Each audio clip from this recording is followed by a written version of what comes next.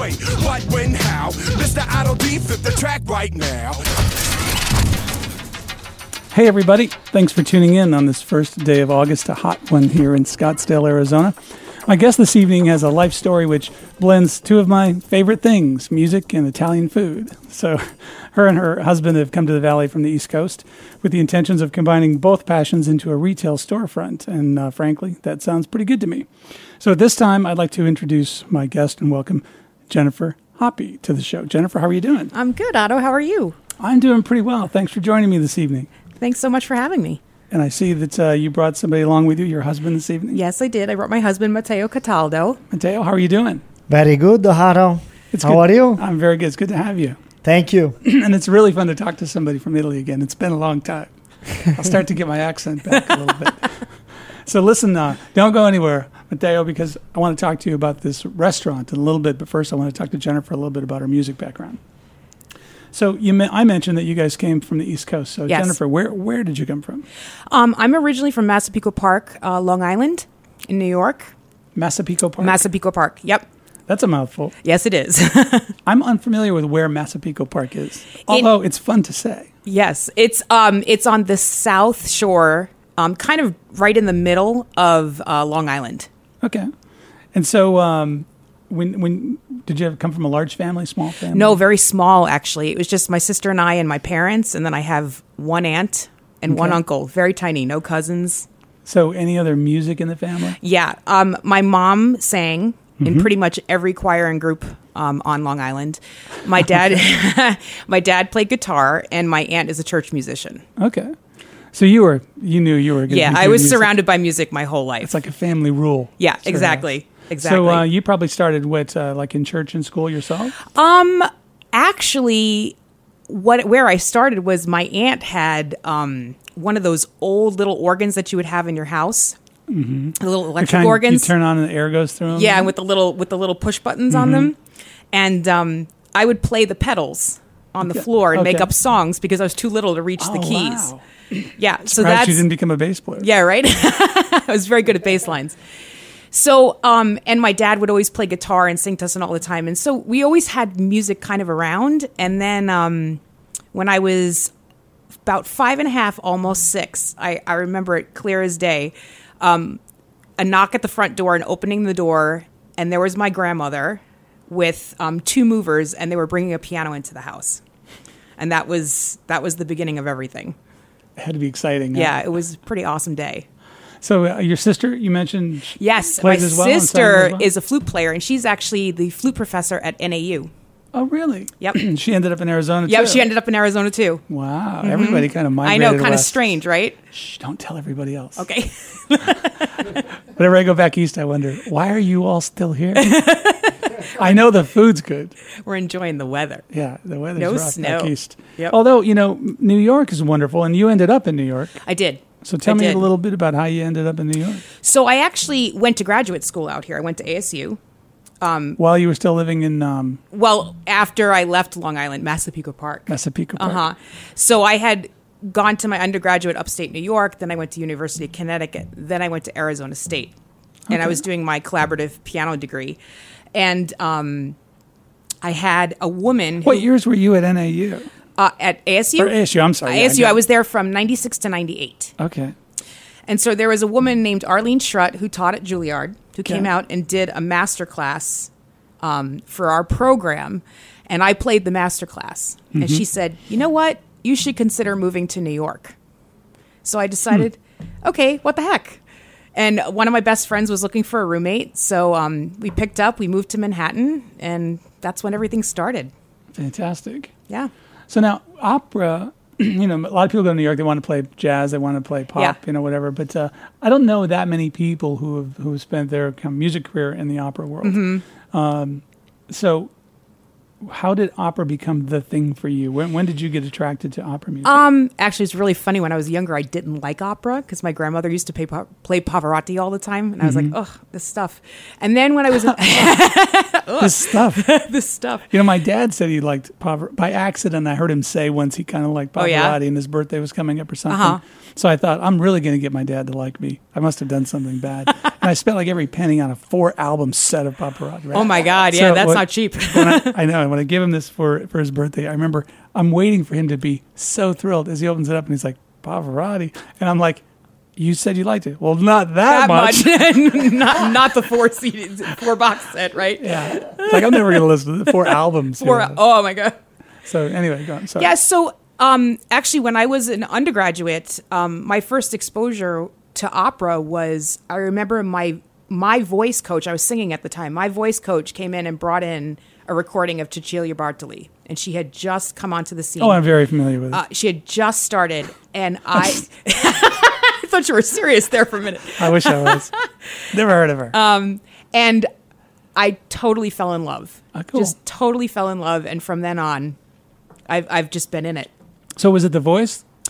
It was the voice itself. It was the acrobatics that she could do. I mean, it was just incredible. That's an interesting thing about opera. I mean, I worked with a young girl here in town who had done a lot of opera. She could do opera in her sleep. Yeah. Just had such a beautiful voice, was trained well, and so she could just sing opera. And then when she came to me at 14, she wanted to be a pop star, so we were doing pop. Oh, my gosh. But, you know, and then she got into rock and roll, and that was the end of that career. Yeah. But it was amazing to hear somebody with such a pure voice sing opera. It is. I think that if you don't hear that voice, I mean, I recognize that when you heard that voice, that's what drew you in. Yeah. Because when you really hear it, it's something else. The amount of sound that the human voice can make unamplified is amazing to me. I mean, I remember in high school taking a backstage tour at the Metropolitan Opera and hearing them in the rehearsal room, and I couldn't believe the sound. I mean, it was just incredible. So that it just fascinates me. The Metropolitan Opera backstage tour when you were a teenager? Yeah, I was pretty lucky. That's pretty cool. lucky. I had a friend once in New York who said, what was the big theater in New York? Gosh, I'm getting so old, I can't think of anything. Anyway, we were in New York, and he's like, I sang there one time. You mean at Carnegie Hall? That's the one. Yep, there you go. I'm looking up. God, it's in there somewhere. And I said, when did you sing at Carnegie Hall? He said, just now, in the lobby. It's like, funny. He just walked in, sang a line. Yeah, well, then he did sing at Carnegie Hall. He did, and he can say that. There you go. So, but I mean, I think growing up or being there young and having that kind of influence had to be pretty cool. Yeah, it was pretty cool. I was very fortunate because it only took us about 45 minutes on the train to get into Manhattan. So I was able to be exposed to very high level things at a very young age. Mm-hmm. Now, so your first experience in going to New York, was that when you went to school, or you probably went to New York? Oh no, we went to New York all the time when I was a kid, all the time. Shopping. Yeah, shopping, shows, visiting. So how old were you the first time you saw a show in a big theater on Broadway? Big theater on Broadway. I would think probably in high school. And the first opera that I saw was Hansel and Gretel, and I went with my high school. Actually, they took our choir, went because they would have tickets for the dress rehearsals, and so we would go and we'd get the box seats and we'd be able to see that, which was really cool. You know, they did a thing at the big theaters last time I went to a show, which was a long time ago. It was when Chicago was at the Schubert Theater just before the movie came out. Yep. But they had a deal where they kept like the front 2 rows available for sale until the day of the show. Yeah. Do they still do that? They still do. They still have TKTS, which is like you can buy tickets the day of. I'm not sure if they still reserve the first couple of rows. Might be a little bit more more spotty. Yes, but they always hold a few back just for that day. They do. Is that primarily just to accommodate tourism? Probably. That would be my guess. A lot of people don't really have plans. Guess. They show up in town. Yeah, but honestly, I think most of the people that are going to shows are probably tourists anyhow, to be honest. I think that's a lot of it because most of us that live in New York, it's so expensive. We're all spending all our time working anyhow. So yeah, it's expensive. Yeah, it's very expensive. So what year did you guys move out this way? We moved here in 2013. Okay. So you spent most of your early life anyway. Well, it's my whole early life, and then I spent 15 years there working. So Okay. You mentioned to me that earlier that your dad's favorite song was Claire de Lune. Mm-hmm. So I imagine you knew that. You heard that a lot when you were young. yeah, and I played it a lot. I was going to say because you became a piano player. Yep. And you also taught piano. Yes, I teach piano now too. Okay. Mm-hmm. I thought it might be fun to actually listen to that. So I was going through the internet looking at different recordings, and there are tons. Yeah. But I picked one, and I hadn't realized the song was actually published in 1890. Mm-hmm. And I found one by a French piano player, Jacques Riviere. I believe his name is Riviere. And I thought we would listen to just a few minutes of that. Okay, great. If you don't mind. No, not at all. See if this brings back memories for you.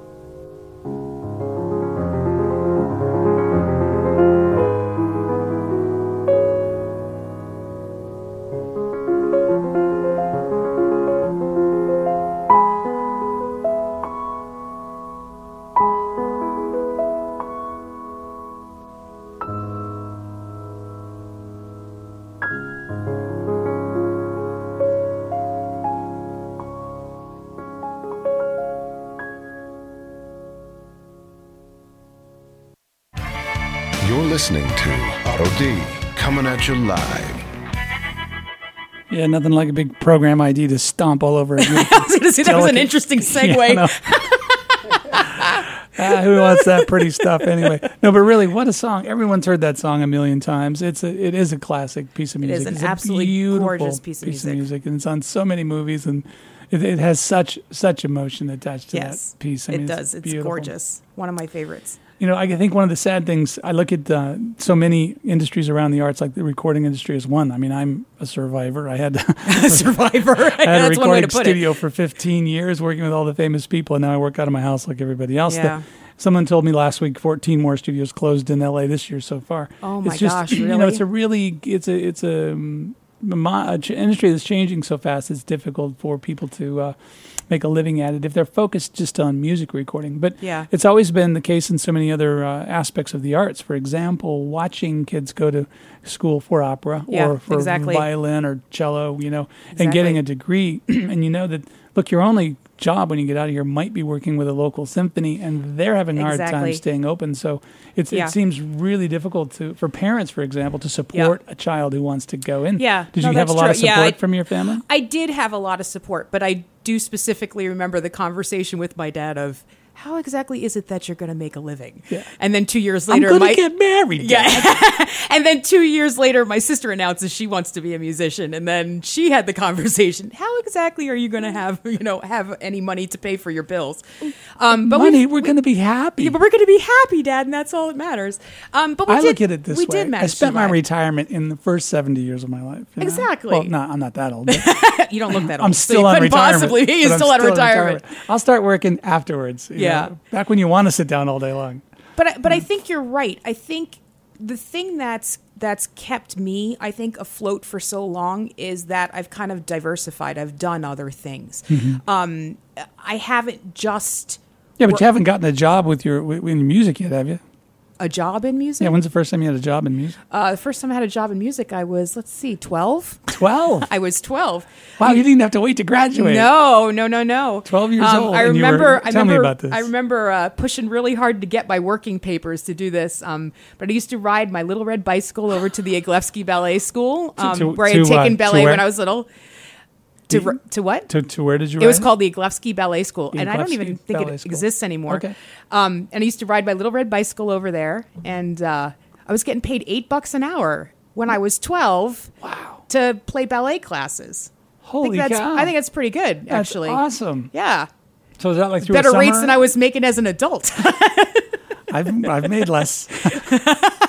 It's true. In fact, I've done gigs where I paid hundreds of dollars to play me them, too. You know? I paid my way for a long time to do stuff. Yeah, that's unfortunately how you start out. But I started out big. Well, let's talk a little bit more about where your 12-year-old $8 an hour gig went. So you went on to work in the industry. I did. And I decided, so I started out, I played, so through high school and grade horn, I played piano and I sang. French horn is beautiful. Yeah, it's really beautiful. But you still play French horn? No, I haven't touched it since high school. You still have one? No. Okay. No. Well, go on though. But yeah, I started really French horn, and I started French horn in the 4th grade because my mother told me no drums, no drums, and what was the other one? No trumpet. So instead, I came home. I played trumpet. Okay, so your mom didn't have those rules. So instead, I came home with the French horn because everybody said, "Oh, it's really hard. You'll be good at it." So what they really meant was it's really quiet. Yeah, we can put yeah, up with right. it. So, and of course back then they didn't have any of the removable bells. So I had this huge case that I used to carry back and forth like a baby back and forth to school. And then my teacher, I did that with do you remember the it wasn't the tuba, it was the one a little bit smaller than the tuba. No, the sousaphone's the big one, right? Yeah, a little bit. Oh, smaller. the baritone. Baritone. It's like a baritone sound. If you couldn't afford a tuba in your band, you had this guy. Yeah, the baritone. This is like the you marching. sat it on your They had the lap. marching band ones too. So that's what I tubas. played, yeah. and I hauled one of those on a city bus back and forth from high school. Oh my gosh! At least you got a seat to yourself, though, right? It got a seat to itself. I can relate to you hauling that French horn. I know. I mean, in the ice and the snow and all that good stuff. Yeah. So I started that in the 4th grade, and then my elementary school band director actually was a French hornist, and he played in the extra orchestra at the Metropolitan Opera. Okay. So I started taking private lessons with him. And actually, I didn't tell you this before, but one of my coolest first experiences with opera was they did Tannhäuser by Wagner. I knew you knew that. One of my favorites. One of your favorites. I knew it. And they have this big horn choir that plays backstage. And so he brought me backstage Probably would to be one of my watch favorites. the opera from backstage. Oh, that had to be fun. It was really awesome. Those kind of moments really inspire you, don't they? They do. 'Cause They really, you're really like, oh do. my God, this really happens and I can be here. I know. And now I think back and I think, oh my God, all these famous people that I was surrounded by, and it didn't even really occur to me then, you know? So that was really cool. But the cool thing that we used to do, I mean, I had such an odd upbringing, was he also played fiddle. And he used to play at this old restoration village on Long Island. And we would get together and play fiddle tunes, and I would play on the French horn, and he would play on the fiddle. And we did concerts in my elementary school. I mean, it was That would be something to see. It was it was all right. But yeah, I studied with him all through high school, and I remember the day I told him that I was deciding to go on in music, but in other things, and he was just heartbroken. Because I was in two orchestras outside of school, and I had done all state. I mean, I really was pretty serious about it for a while. But then I just decided that I was going to go a different route. You'd had enough of French horn. I had enough of French horn. Well, the braces kind of, you know. Oh, that would have been that was more not difficult. a good time. Yeah. It's not a good time. What they expect, you know. I know. We want you to play French horn, but you got to wear these braces. Exactly. So when did you start singing? I sang my whole life. Okay. I didn't formally start taking lessons until college, but I sang my whole life. Okay.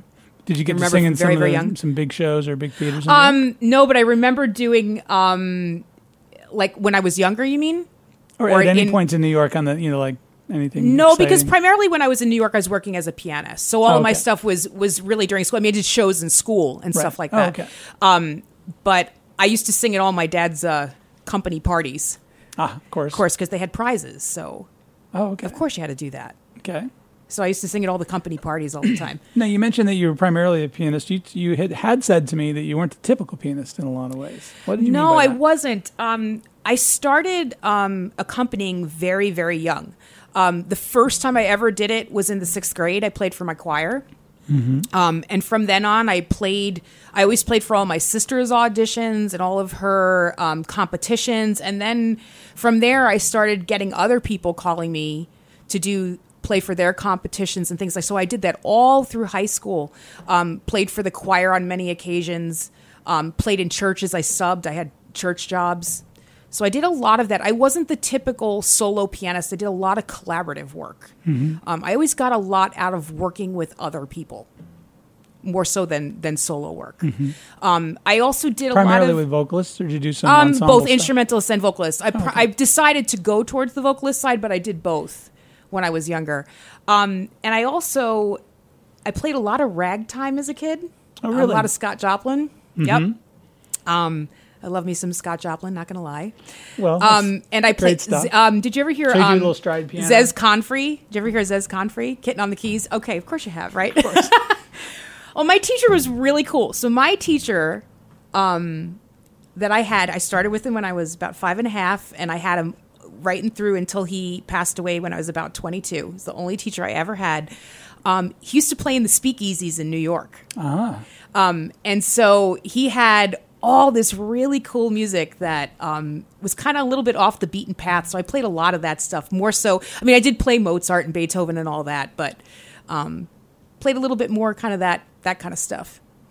You know, you had mentioned to me that one of your favorite pieces was Maple Leaf Rag and The Entertainer from Scott Joplin. So I went and, again, I did some looking around for some copies of those. Okay, And I cool. remember, you know, to me, The Entertainer was introduced to me when I watched the movie. You Yeah. know. Was the Sting, right? The Sting. Yep. Yeah. I'm glad you can think of everything I want to say. That makes it really I'm here easy. for you, Otto. I'm here for you. Can you come back next Monday? Jennifer. Wow. Fill them in. But, you know, that's, again, Scott Joplin, you know, what a writer. Yeah. And one of the tunes, as I mentioned before, that you had said that you liked was Maple Leaf Rag. Now, I didn't know the piece by name. So again, one of those pieces one of those things that you had everybody heard, knows, but you didn't know the name of it. Yeah. And it's an old song, so generally you hear it in places more. You don't hear people announcing it on the radio and playing it. Yeah, you just hear it more in movies Yeah, and all stuff over. like that. Yeah. And in looking around for a copy that I wanted to play for you of that particular piece, we'll play just a couple minutes. I found one that is reported to have been in a wrong box sold on eBay. And it's a piano roll recording of Scott Joplin actually Scott Joplin playing? So this is an audio recording of that piano roll playing. That is awesome. And it's a Scott Joplin performance. So that's kind of wild. And I thought you might enjoy this. Yeah, that's awesome. So here's not only the Maple Leaf Rag written by Scott Joplin, but performed by Scott Joplin for you, just for a moment.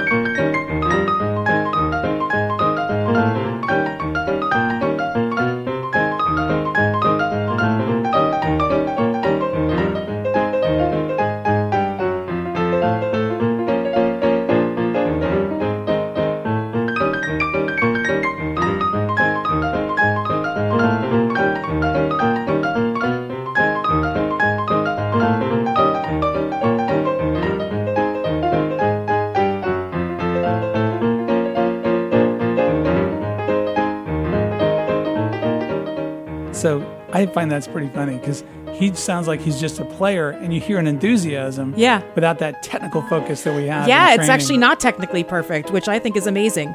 Yeah, I love it. It sounds like, hey, look what I got. And, exactly. And he's swinging it a lot. He's changing the rhythms. He's adding things in that are not written. I think it's great. Yeah, I think that's pretty I like cool. music that's outside the box. Well, and to me, it's like hearing the songwriter play it before you hear the professional recording. Exactly. I think we as musicians see things too technically, and we're too good about doing what's on the page rather than using that as a map. Mm-hmm. Yeah, it's a little too exact. Well, I thought you might enjoy that one. And then, of course, The Entertainer is a song that is credited to him as well, that everybody knows real well. This is me playing, by the way. This is you? Okay, excellent. This is me playing. This is me acting like I'm playing with my wig on. With my piano player. That's an inside joke. But what a great song. Yeah. Yeah. This Everybody is good thinks stuff. Marvin Hamlish wrote it because I think he wrote the score for the film. Mm-hmm. Exactly. The Entertainer. So that's another interesting piece by Scott Joplin. So those are some of your favorites. So you did a little stride piano. You did a lot of crazy I did a lot of that stuff. Best stuff to learn rhythm. So now, you're still involved in opera out here. Yes, I am. The Arizona Opera Company? Yeah, I do play with Arizona Opera in the orchestra, and I occasionally play auditions for them, especially for the Young Artist program. And how do you feel the lifeblood of the opera industry is? I think, like everything else, like you were saying about the recording industry, it's changing. I think grand opera has become it's starting to become extinct in some ways. I think the industry is holding on desperately, trying to keep it going, but I think we're moving in a new direction. I think you're going to start seeing smaller productions, a lot of productions that are using more projections rather than these grand sets and scenery that they used to, just because of the sheer cost of it. Mm-hmm. The sheer cost of it is just, it's astronomical. Are casts increasingly free in shows? Free in what sense? Meaning unpaid, I guess. No, not if you're working in a union house. I mean, if you're working at some of the smaller companies, like in New York, there were a lot of smaller companies where you would work for free. Mm-hmm. But for the big companies, I mean, they're all union, so there's no way that they're going to be doing stuff for free. Phoenix Metro is, I think, the 5th largest city in the United States of America. As far as opera goes, does that put us in kindergarten because there's only real opera markets in 1 or 2 cities in America? Or are we're still like in this upper echelon of the top 5 or 6 cities when it comes to arts? I would say we're in the middle. I wouldn't say we're in kindergarten, but I would say we're somewhere in the middle. Because it really falls off when you get away from the major markets. It does. I mean, the big cities are like New York, Chicago, San Francisco, Houston, the really bigger city where there's I would say not that there's no arts culture here, but I think it's different. I just think it's different. This market, the city has grown so fast that 20 years ago, very, very fast. It wasn't here. So yeah, I mean, where we live now, I don't even think existed when I was here in graduate school. So the arts, really, the community that exists hasn't had that kind of 20 or 30 years to foster this. Exactly. But I think it's catching up. I think it's catching up. But I think what I started seeing in New York was a lot of operas, smaller operas being done in different types of venues. And actually one group that I was part of was called Opera on Tap. And we actually did opera in dive bars.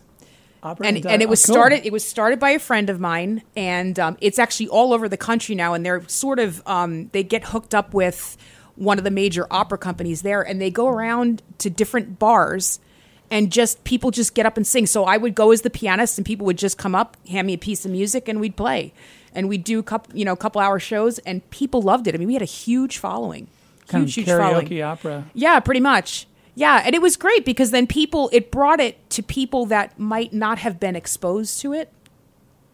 So I really think it's a good thing, and I think it's starting to change. Well, that's exciting. Yeah. Speaking of change, yes. Great segue. I'm going to do a Mel Brown segment of the show. Oh, Mel Brown. Mel Brown is someone we both know. Yes, I love me some Mel Brown. Mel's a really good bass player. Yeah, he is. And He's friend. a pretty exceptional person. So how do you know him? We work at the same church together. He works at Chaparral Christian Church with me. He came on about 6 months ago, and he has, in a lot of ways, taken me under his wing. He's teaching me about improvising, which I think is really cool because it's something that I have had no exposure to. I was going to say, if your whole experience has been professional training from a classical point of view, you guys, to use a bad term, you have to have it on the page or you can't do it. Or that's what you're kind of taught. Yeah, that's kind of what I'm taught. But and I have learning to beyond that is and I have to say, I'm lucky that doing all of the collaborative work, I have never fit that stereotypical has to be perfect on the page that like a concert pianist does, which, because we have to be able to adjust and follow and all that kind of stuff. So I was fortunate that I didn't go that far in that direction. So it's been a little bit easier. I wouldn't say easy, but a little bit easier.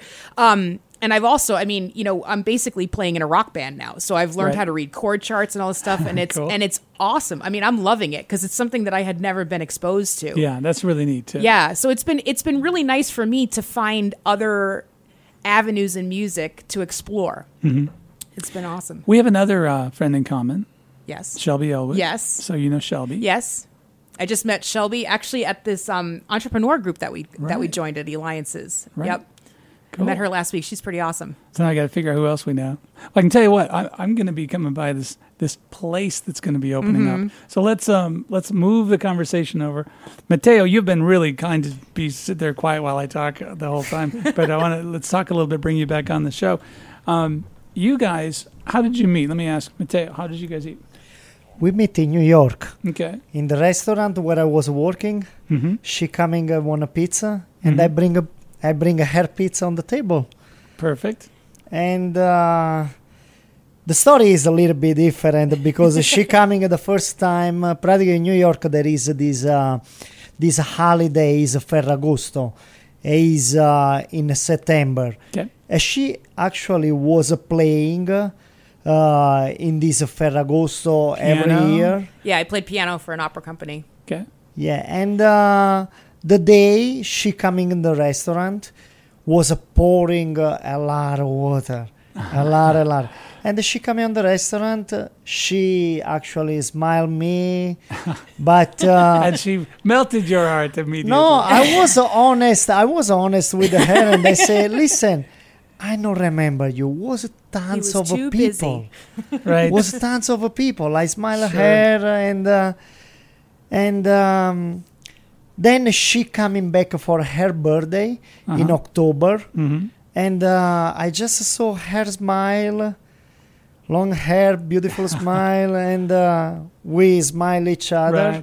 Right. And she asked the server for if I can bring the pizza on the table. I say, absolutely, I will bring the pizza on the table. And I remember I was able to speak any English, and she was with the friends over there. At this time, how long had you been in the States? Was in March. So I come in March. So was you've been October. half a year. You'd only been here about half 6 a months. year. 6 months. Okay. Yeah, she coming and I bring the pizza on the table and I speak with her friend. Her friend was speaking a little bit Italian, so we speak a little bit and I ask for go out for a drink. And she give me business card.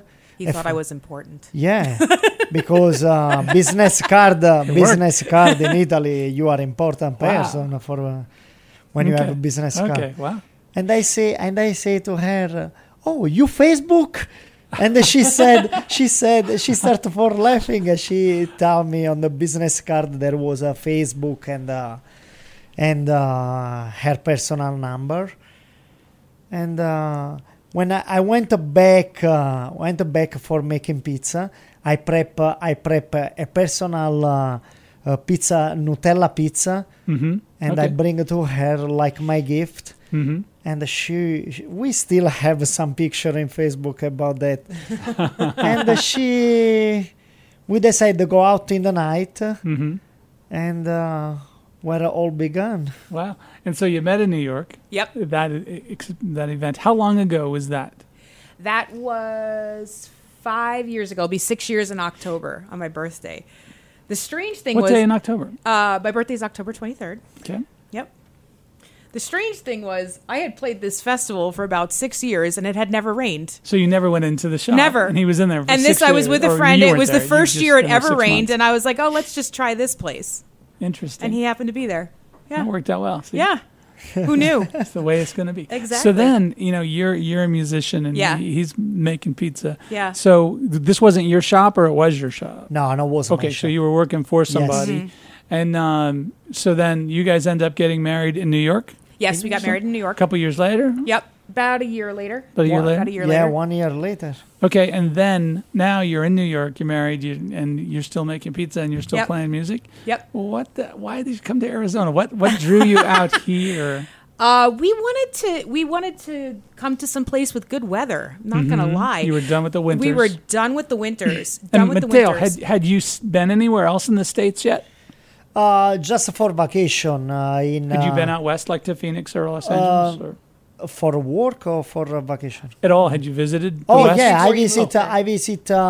Actually, I visit Atlanta for business, and then for vacation, San Diego. So you'd seen some Los nice Angeles. weather. Yeah. I just That New York's big butts. I love weather like this one, but I love sea. And San Diego is unbelievable place. Well, when you came to New York, when you moved from Italy, where were you in Italy? I am from Salerno. Okay. Salerno is 60 kilometers south of Naples.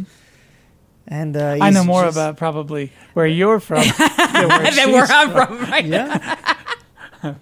My family was actually from a little town about 2 hours north of Venice.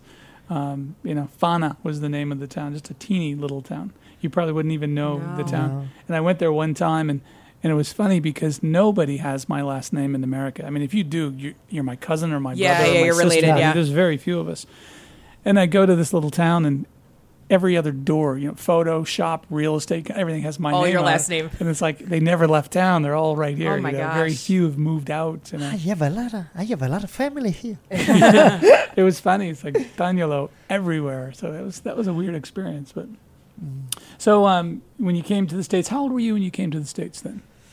So this guy, my dream of coming in United States I think for a lot of Italian people, especially in the South, and especially who work on the restoration. A lot of people, the dream is the coming in New York for working. And one of my friend was working in New York in this restaurant where I was working. And this restaurant was his uncle restaurant. And I asked for coming, for go there and working. And he said, let me talk to my uncle.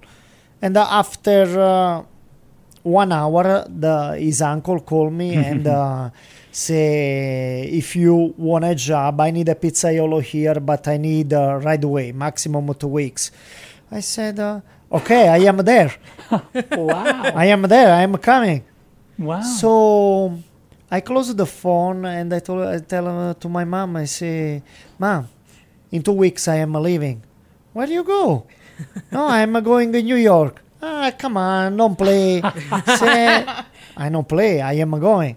And after 2 weeks, I fly in New York, and I was working. The time I was landing, I went in the restaurant. I started for working right away. No doubt, I could see it. Oh yeah. So when you guys moved out here, did you have, like right now, you have plans to open a restaurant? Yes, we do. And Absolutely. Did you have that plan when you left New York to do, or is that something you developed? Yeah, we've actually been talking about it since we met, since the very beginning, because his dream was always to come to this country and open his own place. Okay. And I promised him that at some point we were going to do it. Okay, now. Absolutely. How close are we to that? We are very close. Tell me about it. We are very close. Very close. So we have opened Uncle Mateo's. Right now we're doing private parties. We do wholesale. We're selling now at Andy's coffee shop in Scottsdale. We've literally just started. And we brought you pastries. Yes, I can't wait to have you try them. I know. Let us know I haven't what you opened it yet think. because I'm not even going to let you have any. I already looked. Please, we don't want to eat anymore. We've tried so many of them. I'm taking that stuff home. But yeah, so we've started this, and our dream is to eventually get ourselves into a retail space, and we want to try to tie our two things together. So we'll have him cooking, which I'm also helping at this point, and have me playing Neapolitan music. We can bring in singers and have like music nights and stuff like that. I think it would be a really cool idea. Do you have plans for the menu at this point? We have some plans for the menu. Practically, the Napolitan food is really large. Is really broad. There is a lot of stuff. But we want to start really smart. We want to start small because we want to introduce this product we are making right now that nobody have in United States. Nobody have. And we went on the big city type San Diego, Los Angeles, where we was in New York. Nobody have this product we bring here. It's called zeppole and bomboloni. And is particularly, this is from our tradition in Naples. And we have this holiday in Italy is called Carnevale. Carnevale is like in New Orleans. 1 October. What is it? October 3rd. Oh, Halloween. Halloween. They do it on It's Halloween, like Halloween, Halloween, but is all these people in mask going the It's like street. what they do down in New Orleans. Yeah. And this is a typical from Carnival. But if you go in Italy, especially in my region, Salerno, Naples, you can find this everywhere, every day, and we eat in the morning, after lunch, after dinner, with the cappuccino, coffee, limoncello. We eat all this stuff. It's an amazing product. And we start like that, and then after a while, we're gonna put more stuff on the menu. We want to specialize in Neapolitan street food, basically. Cool. Yeah. Well, anything I can do to help, let me know. I can Try one. I can shoot video and edit video. I can record music. I can make commercials for you. I can eat food really well. Awesome. Awesome. We may take you up on that. I can do a pretty good Dean Martin, so I'll come over. We can see. We can bring you in. You can eat soon. Our product that you're gonna try. I can't wait. So right now you are working as a catering company. You're doing private events, essentially. Private events. So if somebody wanted to reach out to you, Yes. How would they reach you? The best is to call us, and the number is, we still have a New York number at this point, but they can call us at 347. That's 347 209 209 0057. 0057. Yes, and they can place their order. Great. And then do you have a website right now or no? No, but we are on Instagram and Twitter and Facebook. At Uncle Mateos? At Uncle Mateos. Okay, and that's Uncle Matteos. Right. EOS. Yep, 2 T's. Matteos. Okay, well then people can find you that way. Yes, absolutely. And if you're going to cater an event that's for 20 or 30 people, how much of an advance notice do you like to get? What would you say, Mate? You need at least 24 hours. At least 24 hours. I'm thinking 24 days. No, he doesn't need 24 days. At least 24 hours. But at least preferably 24 more. hours. Cool. But yeah. That's awesome. Yeah. So do you have some favorite music, Matteo? I can telling you I have no particularly favorite music. Who's the guy you sing all the time? One song I really like it, and I really love it. And this Pavarotti sing too, Bocelli sing too. I love O Sole Mio. Right. And then this other song I love it is called Caruso. Caruso. Is in dialect is Te voglio bene assai. I love you a lot. Practically is one of my favorite songs. Interesting. I'm going to have to look that up. Let me spell it again. CARUSO. I'll have to check that out. Now, O Sole Mio, I have a question for you about that. In America, there was a song, It's Now or Never. Yes, same which tune. is the same song. Same tune. Right? It's the same song. But, see, today we're so aware of copyright. Yeah. But back then, I don't think people were really paying as much attention, and people were stealing each other's work. Yeah. Now, Wally Gold is a producer, songwriter, who worked, he was vice president of Don Kirshner Enterprises for years and worked with all kinds of bands like Kansas and all these people. Well, he was a songwriter for RCA Records back in the day when Elvis was recording, and he is credited with writing that song, as well as writing It's My Party for Leslie Gore and a few other songs. Yeah. And I thought, I had an opportunity to speak with him, but he was this big guy, and I was nobody, and I wasn't about to go, you didn't really write that, did you? Because that would have been an interesting icebreaker. It's the same song. So you stole a lot of music. Yeah, right. I mean, I can see a guy in an office, where they're going, we need a song for Elvis today. And he goes, just let me see what they're doing back home. Yeah, let me just take that and rewrite the lyrics in English. Yeah, because, I mean, it's the same thing, but I think O Sole Mio was a hit long before It's Now or Never was a hit, wasn't it? I don't remember the age, but it was really old. Yeah, I don't believe. Old. Yeah, I think Now or Never was, I mean, I'm not saying anybody stole anything from anybody. But it seems my memory is that Now or Never was a much later record. Yeah, the English I would version think of the so. song. I would think so. So your hope in opening the retail store is going to be that you're going to be able to play music, maybe different music every night, have different kind of things going on. Yeah, I think it would be a really cool idea because it's starting to happen a lot. You're seeing that a lot in wine bars and stuff like that. Yeah. Where they have music nights, they have karaoke nights, they have all that kind of stuff. I think that's the direction that things are going. Do you have a part of town you'd like to see this open in? Are you looking right now? Are you thinking like Phoenix downtown is exploding, but so is the very north Scottsdale? Yeah, we were thinking more. Area. Yeah, that's what we were thinking more, North Scottsdale area. Are you looking for partners on any way? Are you looking for? Yeah, absolutely. I mean, if we could find somebody that wanted to partner up, absolutely. Someone who's been in the restaurant. Yeah, business that's been before? in the Yeah, that would be a difficult business. It is a really difficult business. There's a lot to it.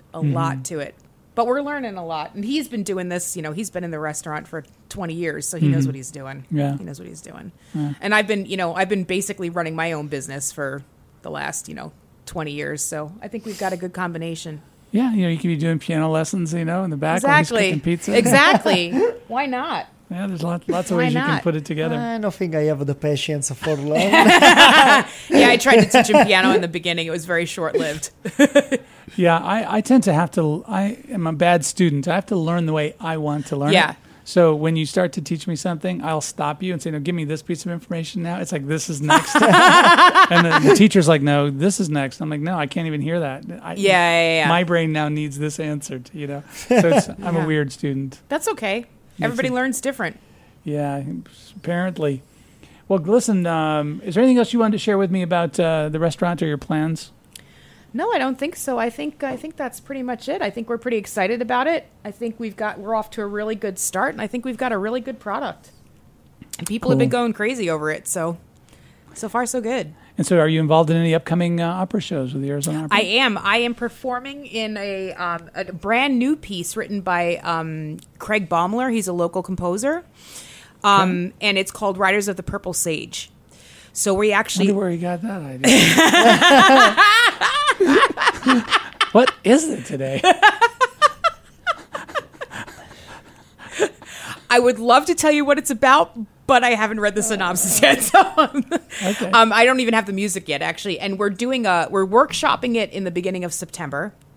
And then they're supposed to do actually a documentary about it. And then the performances are in, I believe, February of 2017. Okay, let's back up. They're supposed to be doing a documentary about it. I'd love to hear more on that those details. What do you mean by that? They're supposed to means that... as far as I know, I haven't been given that many details on it. I'm sure they're going to come in and record us during rehearsals and during the workshop period. I don't think we're going to be doing stagings at that time. They'll probably bring the singers in and then we'll just be workshopping it. So somebody's been hired to do the documentary? Yeah, as far as I know. Okay. I could let you know in case nobody has been yet. Well, that's what I'm fishing for. I mean, I could like, hey, I could find out for you if you'd like me to. I know the piano player. Yeah, that's true. You have an in now. And think of all the times you could spend on the radio. Exactly. But, exactly. that actually launches in 2017? Yeah, the performance is staged, fully costumed, all that stuff will be in February of 2017. And the workshop, because, he just wrote this piece and he hasn't even heard it with orchestra yet. Right. So it's going to give him an opportunity, the composer, to hear it and to make any adjustments that he thinks needs to be made. Yeah, it's not uncommon then, to go back and go, okay, I want to modify this and modify that. Yeah, and even just in terms of orchestrations, because a lot of times what happens is, they'll put it together, the singers get up there and they realize, oh, we can't hear the singer because the orchestra's too thick. So they have to go back and rewrite things. So, How about you as a singer? You think you're going to do any more singing from the stage? I would like to get back into it, to be honest. But I think I kind of want to go in a little bit different direction. I don't necessarily know if I want to do opera. I'm starting to like a little bit more of the pop stuff and a little bit more old standards. I like a lot. I kind of like singing that stuff. So... Well, are you doing any gigs around town? I haven't outside of been, church? but you never know. You never know. Actually, they're trying to get me. So Alliance has this big meeting in November, and they want me to actually come in and sing something that morning. So that might be the beginning of something new. Be the beginning. Well, you can also sit in at a few places. So, Renee Patrick is going to be in here in a couple weeks. I think she's out of town right now, but she has a regular gig at Eddie V's up in Scottsdale. Oh, okay, yeah. And Renee is really cool with a great little band, and she'll let you come in and sing a song. Oh. Sing a couple songs if you just want to take. That way you're only investing about that. 6 minutes on stage, not a whole evening. I know, right? Like start out slow. You're like, let's see how this goes. She keeps inviting me to come up and sing with her band. And you should sing with her band. You sing really well. Do they know any John Lennon songs? I'm sure they do. So actually, that's why I made the joke about the Dean Martin, because the last show I did during sound check, I'd already spoken with Renee and said, well, maybe I should just sing because she does a lot of this old stuff, and I said maybe I should just pick an old Dean Martin tune. So I was looking through old Dean Martin songs to maybe go sing with her band, and so during sound check of my last show, the place is empty, and I have a big band on stage. In fact, Mel was there. I started singing "Everybody Loves," one of these old Dean Martin tunes, and the whole band started playing along because these guys are really good. Yeah. So then for all the way through soundcheck, I did this whole song, and I'm like, that was fun. They have to try that. You got bit by the bug, huh? It's so different singing that style of music. Yeah, it's very different. Just it's very different. Opera to pop. I mean, it's a whole other world. Yeah. No, it's very different. It's very different. Set of tools. Yeah. And do you prefer to sing and play at the same time, or do you prefer to play with somebody or sing with somebody else playing? I think I would prefer to sing with somebody else playing. I mean, I can do it, and I do have to do it, but it's easier to be doing one thing at a time, to be honest. Yeah, it's way easier. Cool. Way easier. Well, we'll work on. I'll make a call. See, we can't get we'll get you on the phone. We'll both sit in that night. We'll give her a break. Okay, give why her not? a few minutes off. Why not? And maybe we'll bring her a pastry. So I like to bring her a pastry. Yeah. Why not? Butter her up that way. In fact, we'll bring a couple to the restaurant. You never know. Maybe You never know. They'll bring you. Start using your products. Very true. Could be cool. Well, listen, guys, our hour is kind of running out here, so I just want to thank you for coming in. Thanks for having us. It's been wonderful to visit we with had you. a good time. I can't wait to try this food you brought me. I mean, we can't wait to have you try it. Yeah. And then I want you to open your restaurant. I want to go. I know. So it'll be great. All right, Thanks well, you guys so much. have a great night. You too. You too. Thank you. Take care.